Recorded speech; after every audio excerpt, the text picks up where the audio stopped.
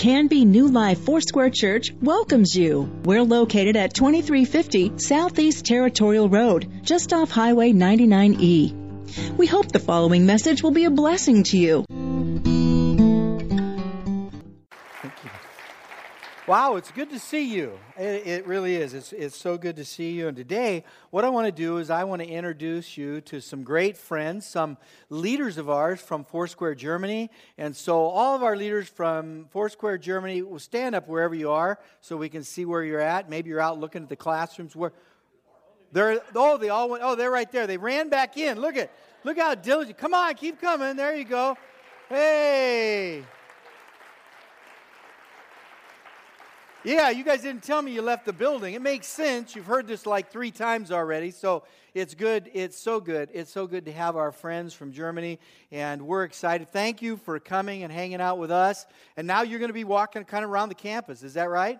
All right. Well, we want you to have a good time, and we're going to head out in a couple days to Sun River, and we're going to do some training over there. We're going to learn from each other, have a great time. Jochen, my friend, we've been friends for a long time now, was just appointed as the new president of Germany Foursquare, or Foursquare Germany, however you want to put it. So, good. Thank you. Hey, you guys can take off now, all right? We're releasing you to go. How do you say leave now? Say it to them. Tell them to leave.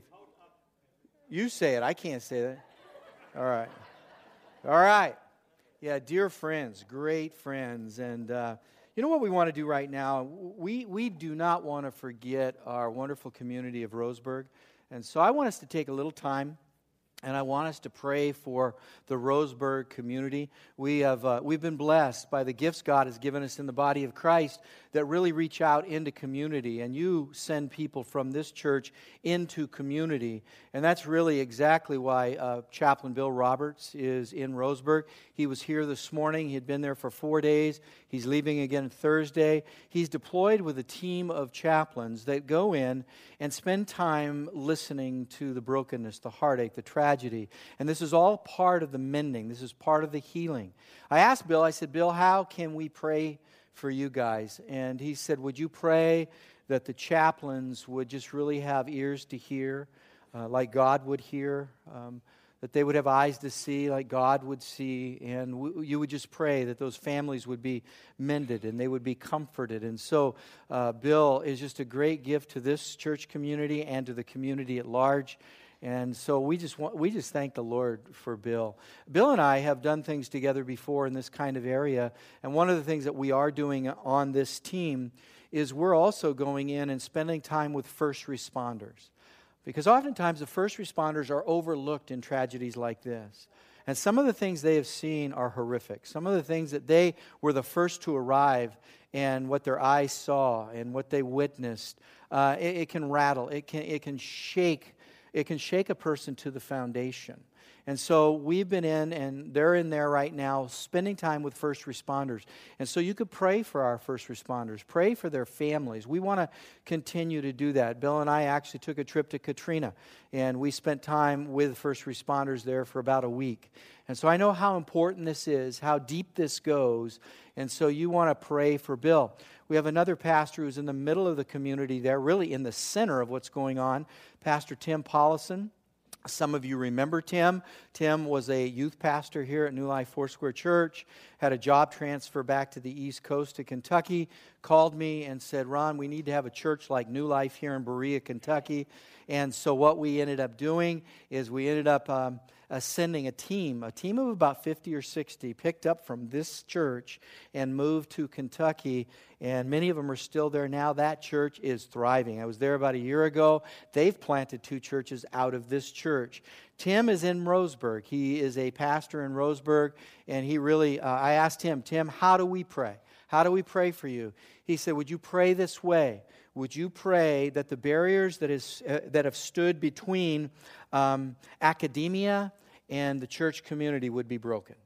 And those are significant barriers. Those are significant barriers.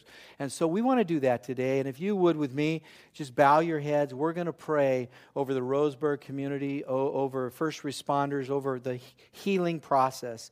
Father, we just right now bring two men to you that are on the forefront of what's happening in the aftermath of a horrific tragedy that took place in one of our really sister cities in Roseburg. And so we pray that you would give them confidence, give them eyes to see, ears to hear, that they can be good listeners, that the walls, the barriers between academia and the church community would be broken, that there is one effort, one heart, and that your Holy Spirit would just breathe on lives that so desperately need to be healed, that need comfort, that need peace.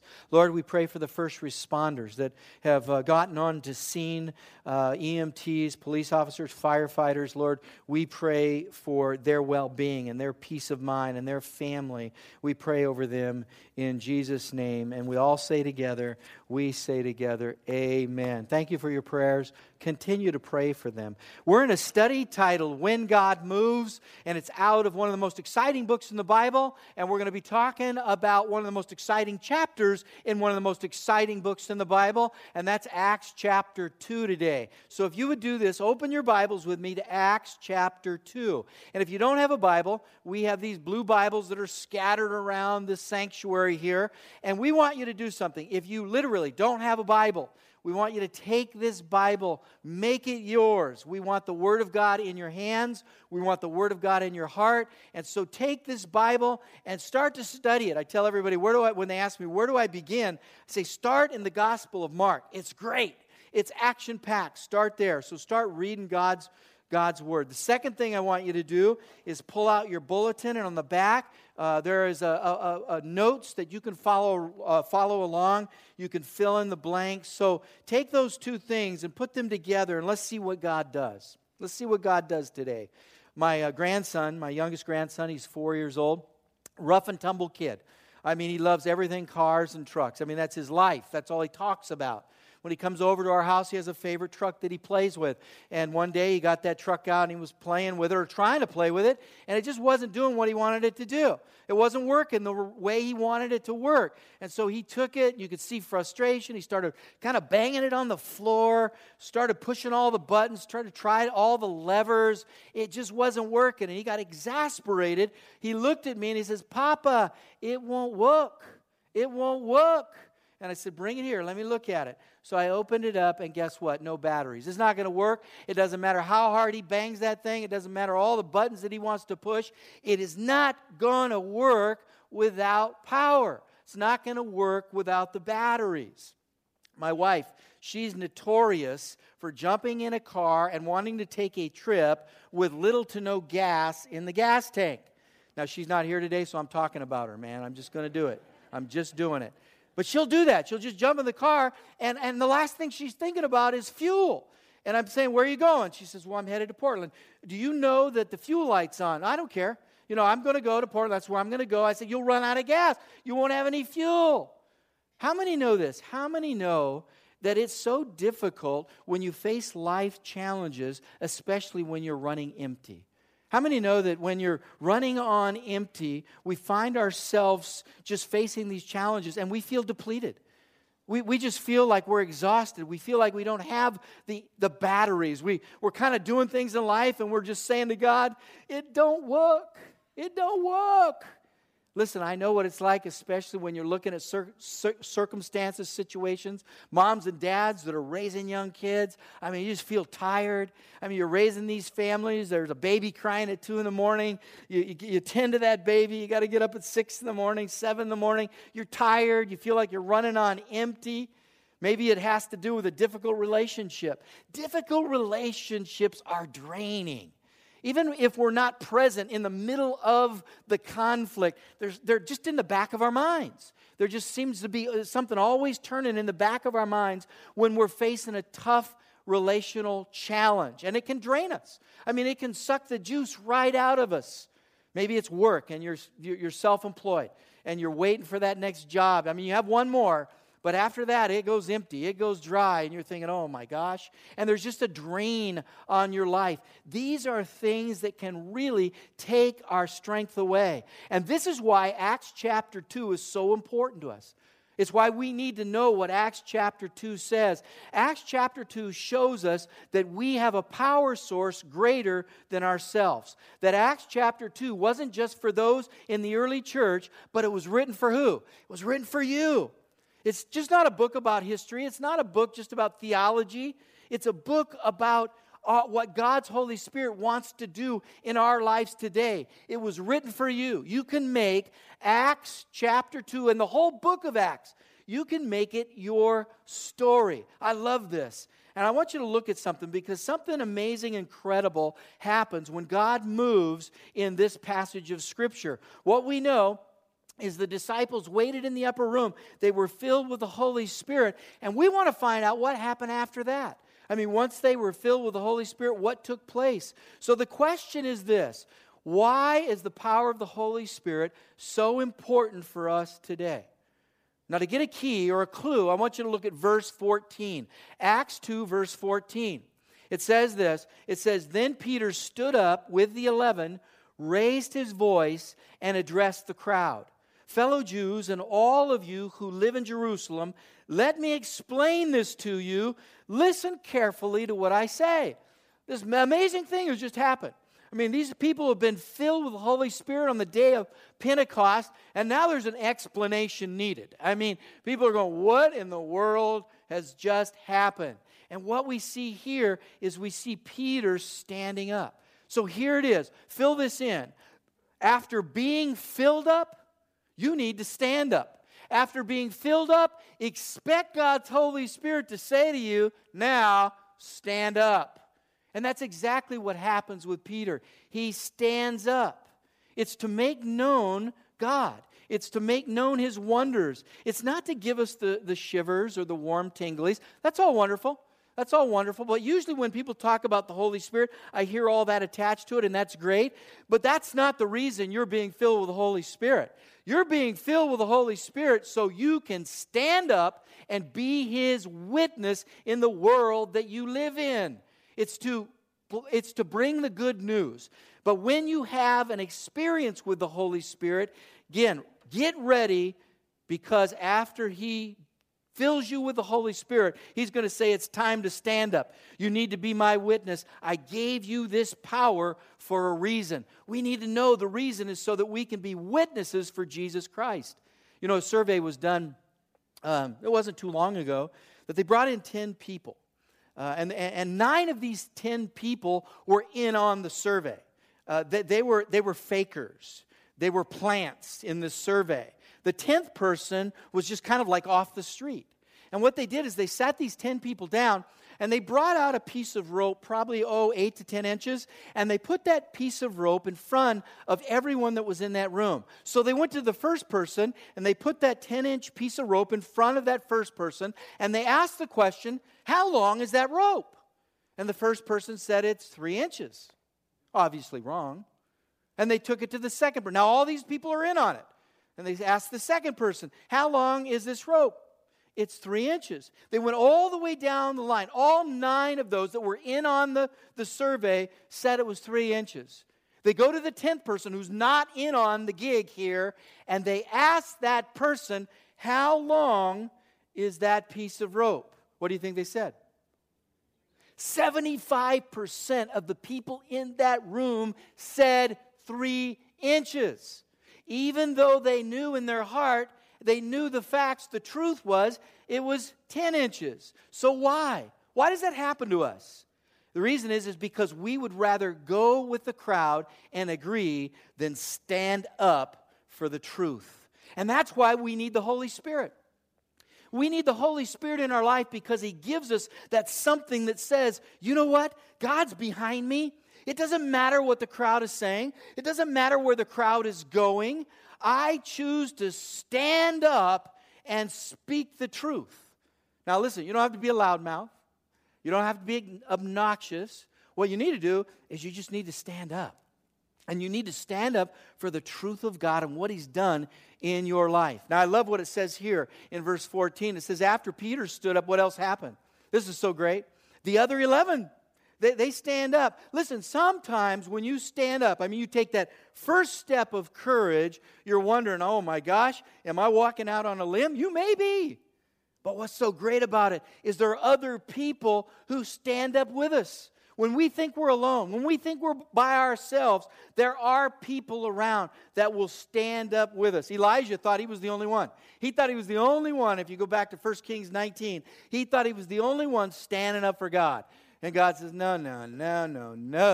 Man, there are like 7,000 others that are standing up for me. And that's what happens here. We see this amazing thing. Now, here is the key.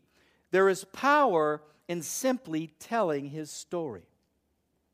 There is power in his story and how his story has changed everything in your life. That you've experienced the power of Jesus Christ. You've experienced the power of his resurrection. That's exactly what Peter's talking about here. He stands up, and what does he do? He tells the story of Jesus because it's a powerful thing. And he says, this is the story of Jesus, and I have been affected. I've been changed by this story, that Jesus has changed my life. You know, I have people ask me, they'll say this, well, what should I tell people? What should I tell people in my family? You know, what should I tell people at work when they ask me? Listen, let me tell you this. Tell them his story and how his story changed you. Tell them. Tell them that. Because I'll tell you, one of the things that is diminished, one of the things that I think the enemy has told us is that our story really doesn't matter. And actually, your story is one of the most powerful influences on the people around you. Your friends, both saved, unsaved, your community. It is your story, and we've muted ourselves. What we need to do is understand here is we can stand up and we can tell our story. Listen to what Peter said after he was filled and he stood up. It says this in verse 36. Therefore, let all Israel be sure of this, that God has made this Jesus, whom you crucified, both Lord and Messiah. And when the people heard this, they were cut to the heart, and they said to Peter and the other apostles, brothers, what shall we do? What is it we should do here? And Peter replied, repent and be baptized, every one of you, in the name of Jesus Christ for the forgiveness of your sins, and you will receive the gift of the Holy Spirit. Now, Pastor Dave last week talked about the message, the whole message. I'm coming back a little bit and referring to places here that are so important. People, and we need to understand what God is doing here. Peter's telling the story of Jesus. There were no great illustrations. There were no props. There was no background music. There was no bulletins. There were no cushy chairs. There was no one cleaning up after us. There were no pancakes. None. What does Peter do? He steps up and he tells the story of Jesus. And that is a powerful thing. It is one of the most powerful things on this planet. You know what happens when you tell the story of Jesus and how Jesus changed your life? It gets through all cultural fog. It cuts through racial barriers. It cuts through the gender barriers. It cuts through the generational barriers. It cuts through all of that. Tell your story. Tell others what Jesus has done in your life. And so what happens here? When they asked, what is it we should do? They were cut to the heart, and Peter says this, hey, you need to repent and you need to be baptized. Now, repentance means this, very simple. It means to make a decision to change direction. That's what it means. So I think I'm right here. Tell me if I'm wrong, but I think that way is north. Am I correct? Or pretty close? That way is not. You're not answering me, so that means you don't know. Everybody's just staring at me. Is that north? Kevin, is that north? That's north. That was close. All right, that way is north. All right, so if I want to go to Portland, I typically would head north if that's where I want to get. And if I'm going south, which direction am I going if I want to go to Portland? I'm going in the wrong direction. I'm not going in the right direction. You know, if you're in a car and you got your little GPS, and I have to admit, sometimes this is so annoying to hear the voice say to you, when that voice on that little phone knows you're going in the wrong direction, and they say to you, at the next left, please take a U-turn. The next left, please take a U-turn. The next left, please take a U-turn. And it's like, You know what we need to hear? That's what repentance is. What we need to do is we need to take a U-turn and head toward Jesus. And that what we need to hear is at the next left, the next intersection, and today might be one of those days for you, you need to take a U-turn and repent and follow Jesus Christ. That's what he's saying. He said we need to repent. We need to go the direction of Christ. And then he says this, be baptized. Now, I love this. Be baptized simply means to be immersed in water. Now, when he says repent and be baptized, listen to what he says after that. What does he say? Repent and be baptized. And I love this. It says, if you go a little further, it says, every one of you. Every one of you. Now, you can bet that they were astounded. I mean, everyone up in that upper room and on the streets of Jerusalem, when they heard their tongue, their native natural language, they were amazed. They were awe-stricken. They were shocked. But what could have been equally as shocking is when Peter said, every one of you, all of you, repent and be baptized. Why? If you're hearing this through a Jewish ear, if you're filtering it through their culture, you didn't get baptized unless you were a Jewish convert. That means if you were converting to Judaism, you would go into what's called a mikvah. And that was the sign of your conversion to Judaism. And so what does Peter do? He blows the box off this. He takes the lid off this. And I'm thinking these people are going, what did he just say? What did he just say? Did he say everyone? Did he say all?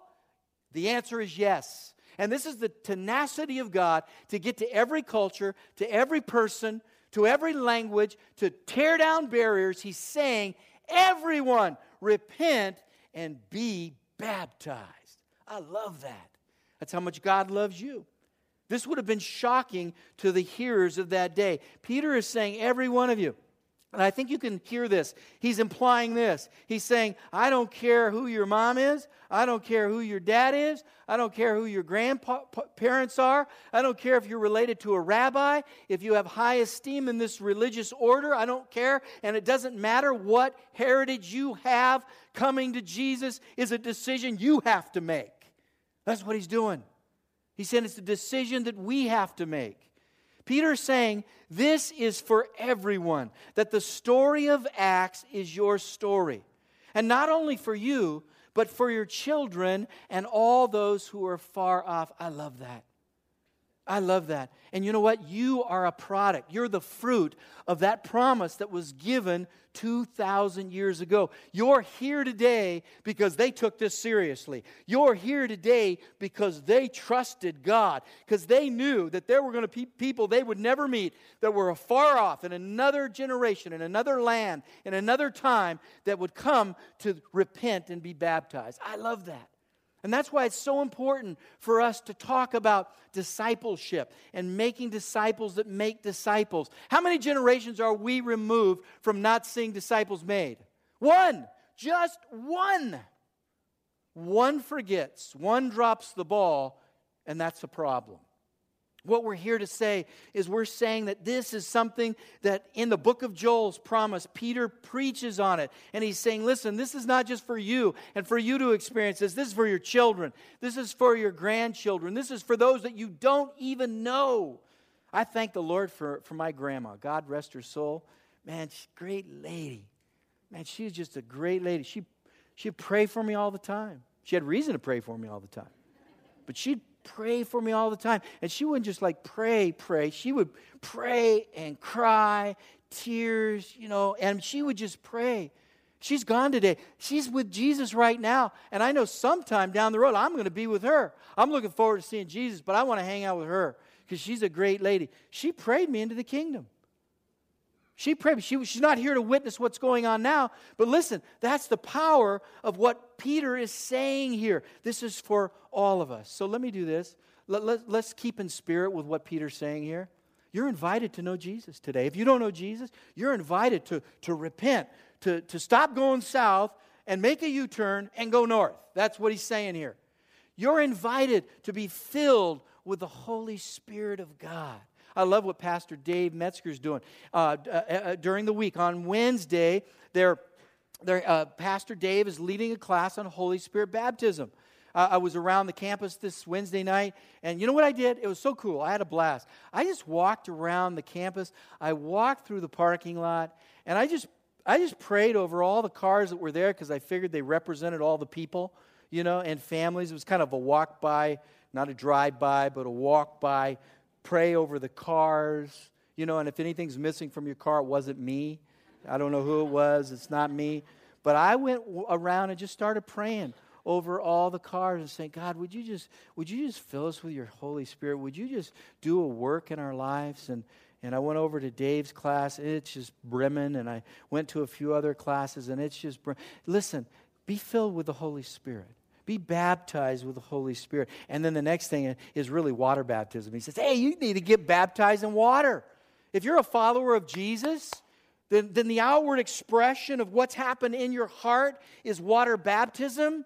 And that's huge, because I can tell you this. Let me say this to you, and this is just from experience. I know this. If you accept Jesus in your heart and you put off water baptism, for a year or two, and then you start to justify, I don't really need, it's been a while, I've known Jesus. The further you get from that point that the iron was hot, the less likely you are to be baptized in water. You can't believe all the things that I hear. Well, I'd get baptized, but I've known Jesus now for 10 years. Yeah, but that's why you got to do it. Or I'll hear people say, I'd get baptized, but if it wasn't so public. That's water baptism. It's public. That's the whole idea of water baptism. Sorry, I don't know what to say to that one, because I'm saying that's why you're doing this. What you're doing is you're declaring to the public that you are not a closet follower, that you are a public follower of Jesus Christ. That's what water baptism's about. That's why I love new believers. I just the other day just talked to a few, and they just got saved, man, and they were just excited, and they're looking at me, what do I do? What do I do? I wish you guys would ask that question sometimes. Well, I don't know. Maybe, No, that's a great question. Every day in my walk, I should be saying, God, what do I do? God, where are you leading me? What do you have me do? They're coming to me and saying, hey, what do I do? And I'm saying, well, the next step, you need to get baptized in water. All right, let's do it. Where is there a river? Do we go out now? Where are the towels? Do I need any towels? What do I do? This is serious stuff. A new believer will just say, let's do it, man. Where can we do this? The longer that you've been in faith and enculturated into the Christian community, the more difficult and the more barriers you create in justifying why water baptism isn't that important. It is important.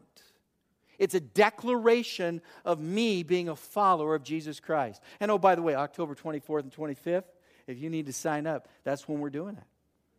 So look at what it says here. Life application question. Where is God asking you to have courage? Where do you need to stand up?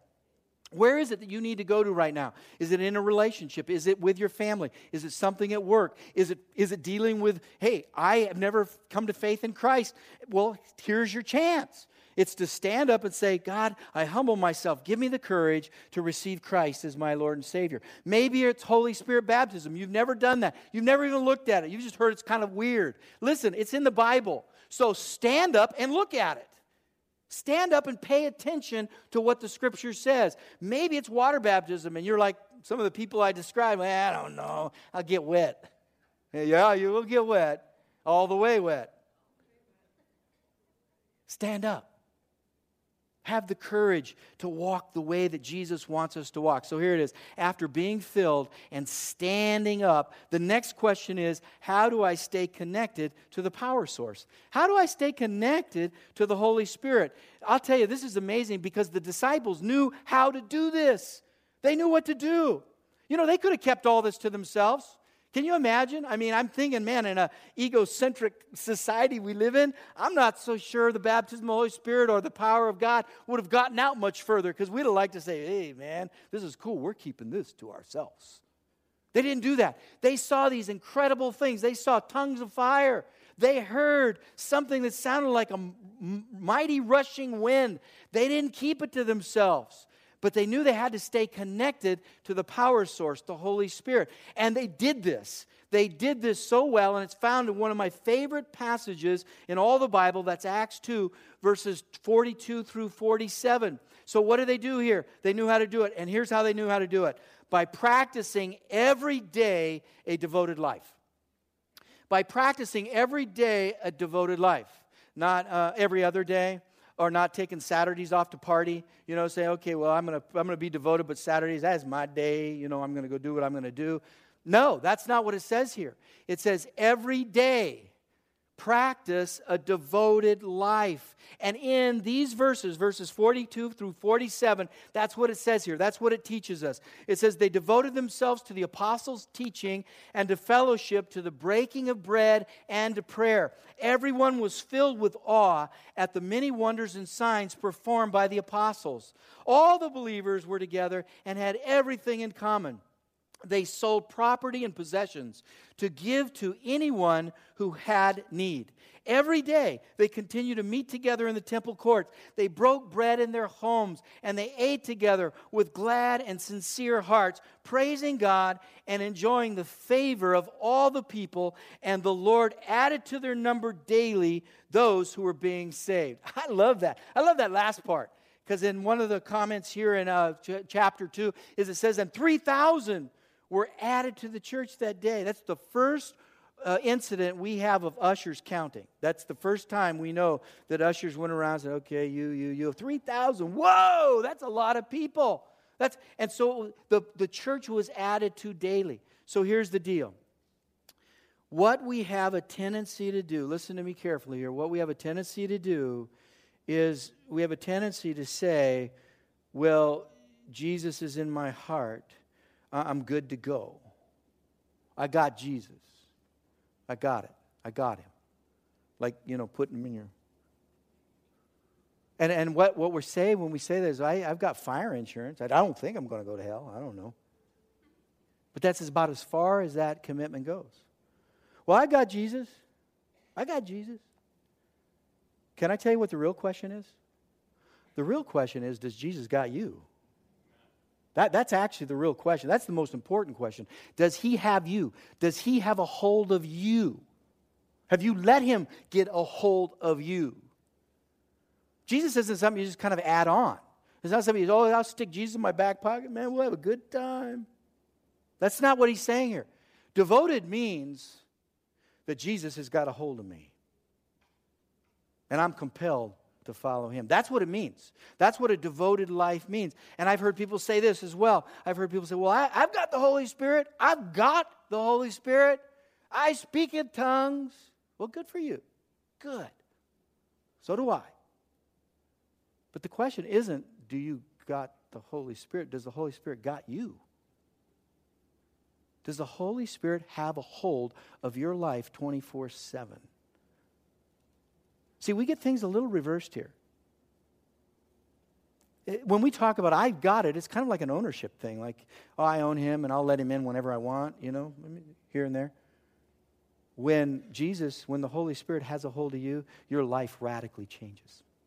Your life absolutely changes, and it changes forever. There is a huge difference between devoted and just a one-time experience. Devoted means he's got me. Experience means I've got him. I want to give you 6 qualities of a devoted life out of verses 42 through 47. These are real quick. 6 qualities that you see in these few verses. Number 1 is this, learning more about God. That's what they did. They came together to learn more about God. You see where it says the apostles' doctrine? And that can kind of sound a little heavy and theological. You know what it means? It means that it was just general teaching. That they would come together. They would probably teach a little out of the Old Testament. They would probably sing a few songs together. They would probably talk about life experience, what they were facing. This is what it means to learn more about God and the relationship that he has with us. The second is fellowship with one another. They were growing with one another. And listen, and it almost always involved hospitality. Notice where it says breaking of bread. There's some theologians will say, well, that's just communion. No, it's not. It's breaking of bread. It could include communion, but it's having a meal with people. It's being in communion and hospitality, sharing meals with one another.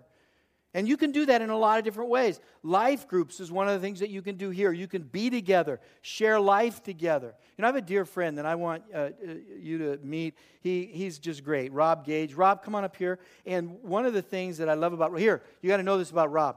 How many ate pancakes today? You eat pancakes? Come and eat some? Some of you did. Some of you are too tired to raise your hand because you ate so many pancakes. We had pancakes today, and because of we found out that the women being gone really leave a lot of, we're pretty bad. And so he comes in at like 6 this morning to get ready for you to have pancakes because he's the guy in charge. He and his wife Patty love hospitality, and they're such a gift to us. And I thought, man, I want people to hear about Rob and Patty's heart and why that's so important. Tell me a little bit about your journey in hospitality. Why is that so important to you?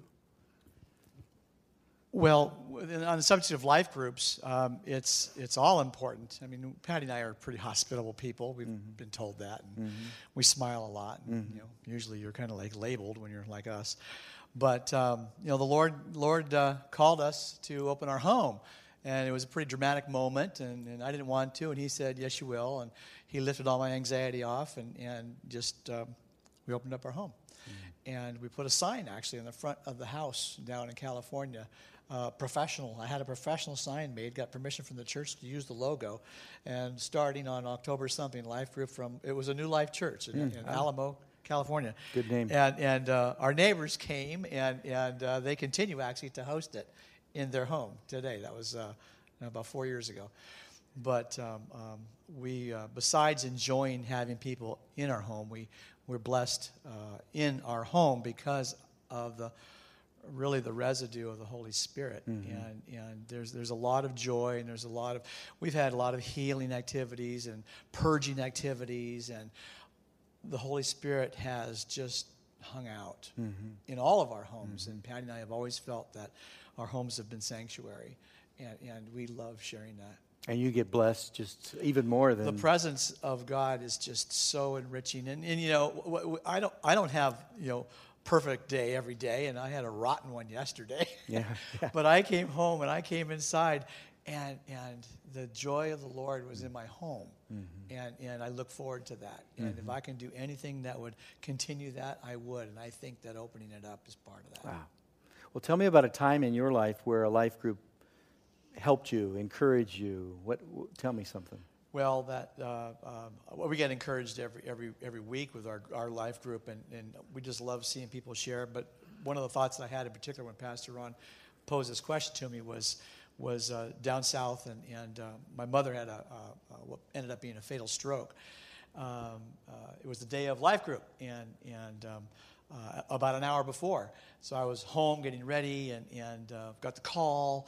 And so oh my gosh, what do I do now? So I called somebody in the group. I said, I got a situation. And so he came to the house, and I assumed that he would sit there and wait for everybody to arrive, and they would pray and go on their way. And so I went down to the hospital, and I was in the ER for a couple hours, and I literally came out and to go to the bathroom, and the whole life group was out there in the waiting room. Yeah. And it was one of those dramatic things because I didn't expect it, first of all, but the fact that they'd been there for a couple of hours was just mind-blowing to me. Wow. And they were just there hanging, waiting, and praying, and it was just everything. And we weren't the only beneficiaries of that kind of gesture. That happened continually and continues to happen. In and around, all these new relationships, these new godly relationships that we love forming. Wow. I mean, that was a tremendous, tremendous moment.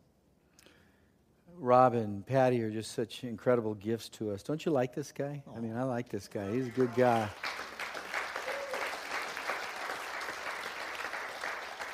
And we're so thankful. I know Annette and I are for the relationship and what God has done. And you can just... every time you're around Rob and Patty, you just feel welcomed. And what I think they exude is really that spirit and heart of hospitality. And I think that's the gift that God wants to give His whole church, is that when people are in our presence, we do feel invited. We do feel welcomed. And I'm so thankful. I'm on their team. And that's been a great thing. Again, let Rob know you love him. Appreciate him. Thank you, brother. Love you. Good day. Okay. Thank you. I told Rob this last service, I'm going to say it again. I said, man, when I hugged him, I didn't smell any Chanel. I just smelled like pancakes, syrup, maple syrup. But listen, they're just wonderful people. And really, this is what we want to continue to communicate. Just breaking of bread, hospitality, being involved, serving one another. Share your resources. That's what part of this is. It's sharing your resources. It's giving to others that they might not have certain things. I've heard theologians actually call this passage of Scripture a great blueprint for communism. I've heard that before, and I'm thinking, oh, come on, get out of it. You know what it is? It's communism. That's what's happening here. It's communism. That's what's taking place. They had all things in common. Here's another one, worshiping God, going to the temple daily. We do it once a week, or maybe once a month, however often people show. We come here to do it. It's valuable that we get together and we worship God and we hear God's teaching and the teaching from God's Word, and we go back out into community. Then there's prayer, praying for one another. How important is that? I mean, I want to continue to develop my prayer life, but can I say this to you? If you're here today and you need prayer, then ask. Say, I need someone to pray for me. There'll be people around this building that will do that, but there are people right around you that will do that as well. That you have to be able to say, golly, I'm really going through a hard time. This is really tough. I need someone to pray for me. There will be people that will pray for you. And the other side of this, be sensitive. If you're sitting around people and you just sense in your heart that you need to pray for the person next to you or in front of you or behind you, please follow that. Because I can tell you that's not your pizza that you had last night. I can tell you that really is the Holy Spirit. That's the Holy Spirit. Just say, I need to be courageous. I need to humble myself and do that. That's the flow of God's Holy Spirit. That's how He works. Here's another one. It's power serving. It can be called in other places power ministries. That's where people are getting healed. That's where miraculous is happening. That's where provision in miraculous ways is taking place. I rephrased it to say power serving because that's exactly what happens when you're praying for miracles in other people's lives. When you're praying for someone to be healed, because the Bible says go and pray for those that are sick, you expect God to come through, but you're serving that person. You're saying, I want to pray over you. And what happens in serving people by having the faith to step out and say, I'm going to pray for something that seems like over the top. I'm going to pray for something that seems like it's a miracle. I'm going to do that. I'm going to do that. What happens is you're serving that individual, but you're glorifying God as well. That's what's happening. This is what the testimony, our testimony, can look like. And then here's the last one, and we've called it around here. If you've been around here for a while, it's called living sideways. It's outreach. It's outreach. And here's where outreach starts. Here's where living sideways starts. It starts with your neighbor. It starts with the people who are right in your life, who live next door to you. It starts there. Because can I tell you where I think the world probably is the most critical of the church? The world is probably most critical of the church in this particular area, in that when we have the person right in front of us, we're always looking over the tops of their heads, saying, oh, let's go over here, over there. And they're looking at us going, no, I'm right here. I have a need. Can you help me? Can you talk to me? Can you share life with me? Wow. That's living sideways. Who's in your life right now? Do you know your neighbors? Remember in Bible college, we always used to get people they would say, hey, I'm going to be a missionary in Nigeria. I'm going to be a missionary in Asia. I'm going to be, and then I would even be asking them this. Is when I said, well, have you shared your faith with, your next door neighbor in your apartment? No, that's not I'm going to Nigeria. Can I say this? If you cannot share your faith, your life with the person next to you, you'll never be good in Nigeria. You'll never be good anywhere. Because it starts at home. It's right here. It's living sideways with the people. Don't look over the tops of the heads of the people that God has put in your life today, right now. They're there for a reason. God has them there for a reason. Here's the life application question. Where do you need to connect or reconnect with the power source of the Holy Spirit? Where is it? And you can go and use the grid that we just talked about. Do you lose your passion for God? I need to learn more about God. Maybe it's there. Maybe it's being connected in fellowship with one another. It could be worshiping God here together. It can be in prayer. It can be trusting God for power ministry, for power serving the people around you. And it's living sideways. It's outreach. Where is it that you need to connect or reconnect? And this is a great grid in verses 42 through 47. Here is the life application question again. Where do you need to connect or reconnect? Where is it? Would you do this? Would you just pray and put that before the Lord and ask Him, where is this? Where do I need to connect or reconnect? Would you bow your head with me just for a moment? And we're going to finish our time together. And when we do that, I'm just going to ask this question. Are you here? Do you need to change direction? You heard me talk earlier about, if my destiny is north and I'm going south, then something needs to change. And typically that means that I need to do a U-turn. I need to turn back and go the other way.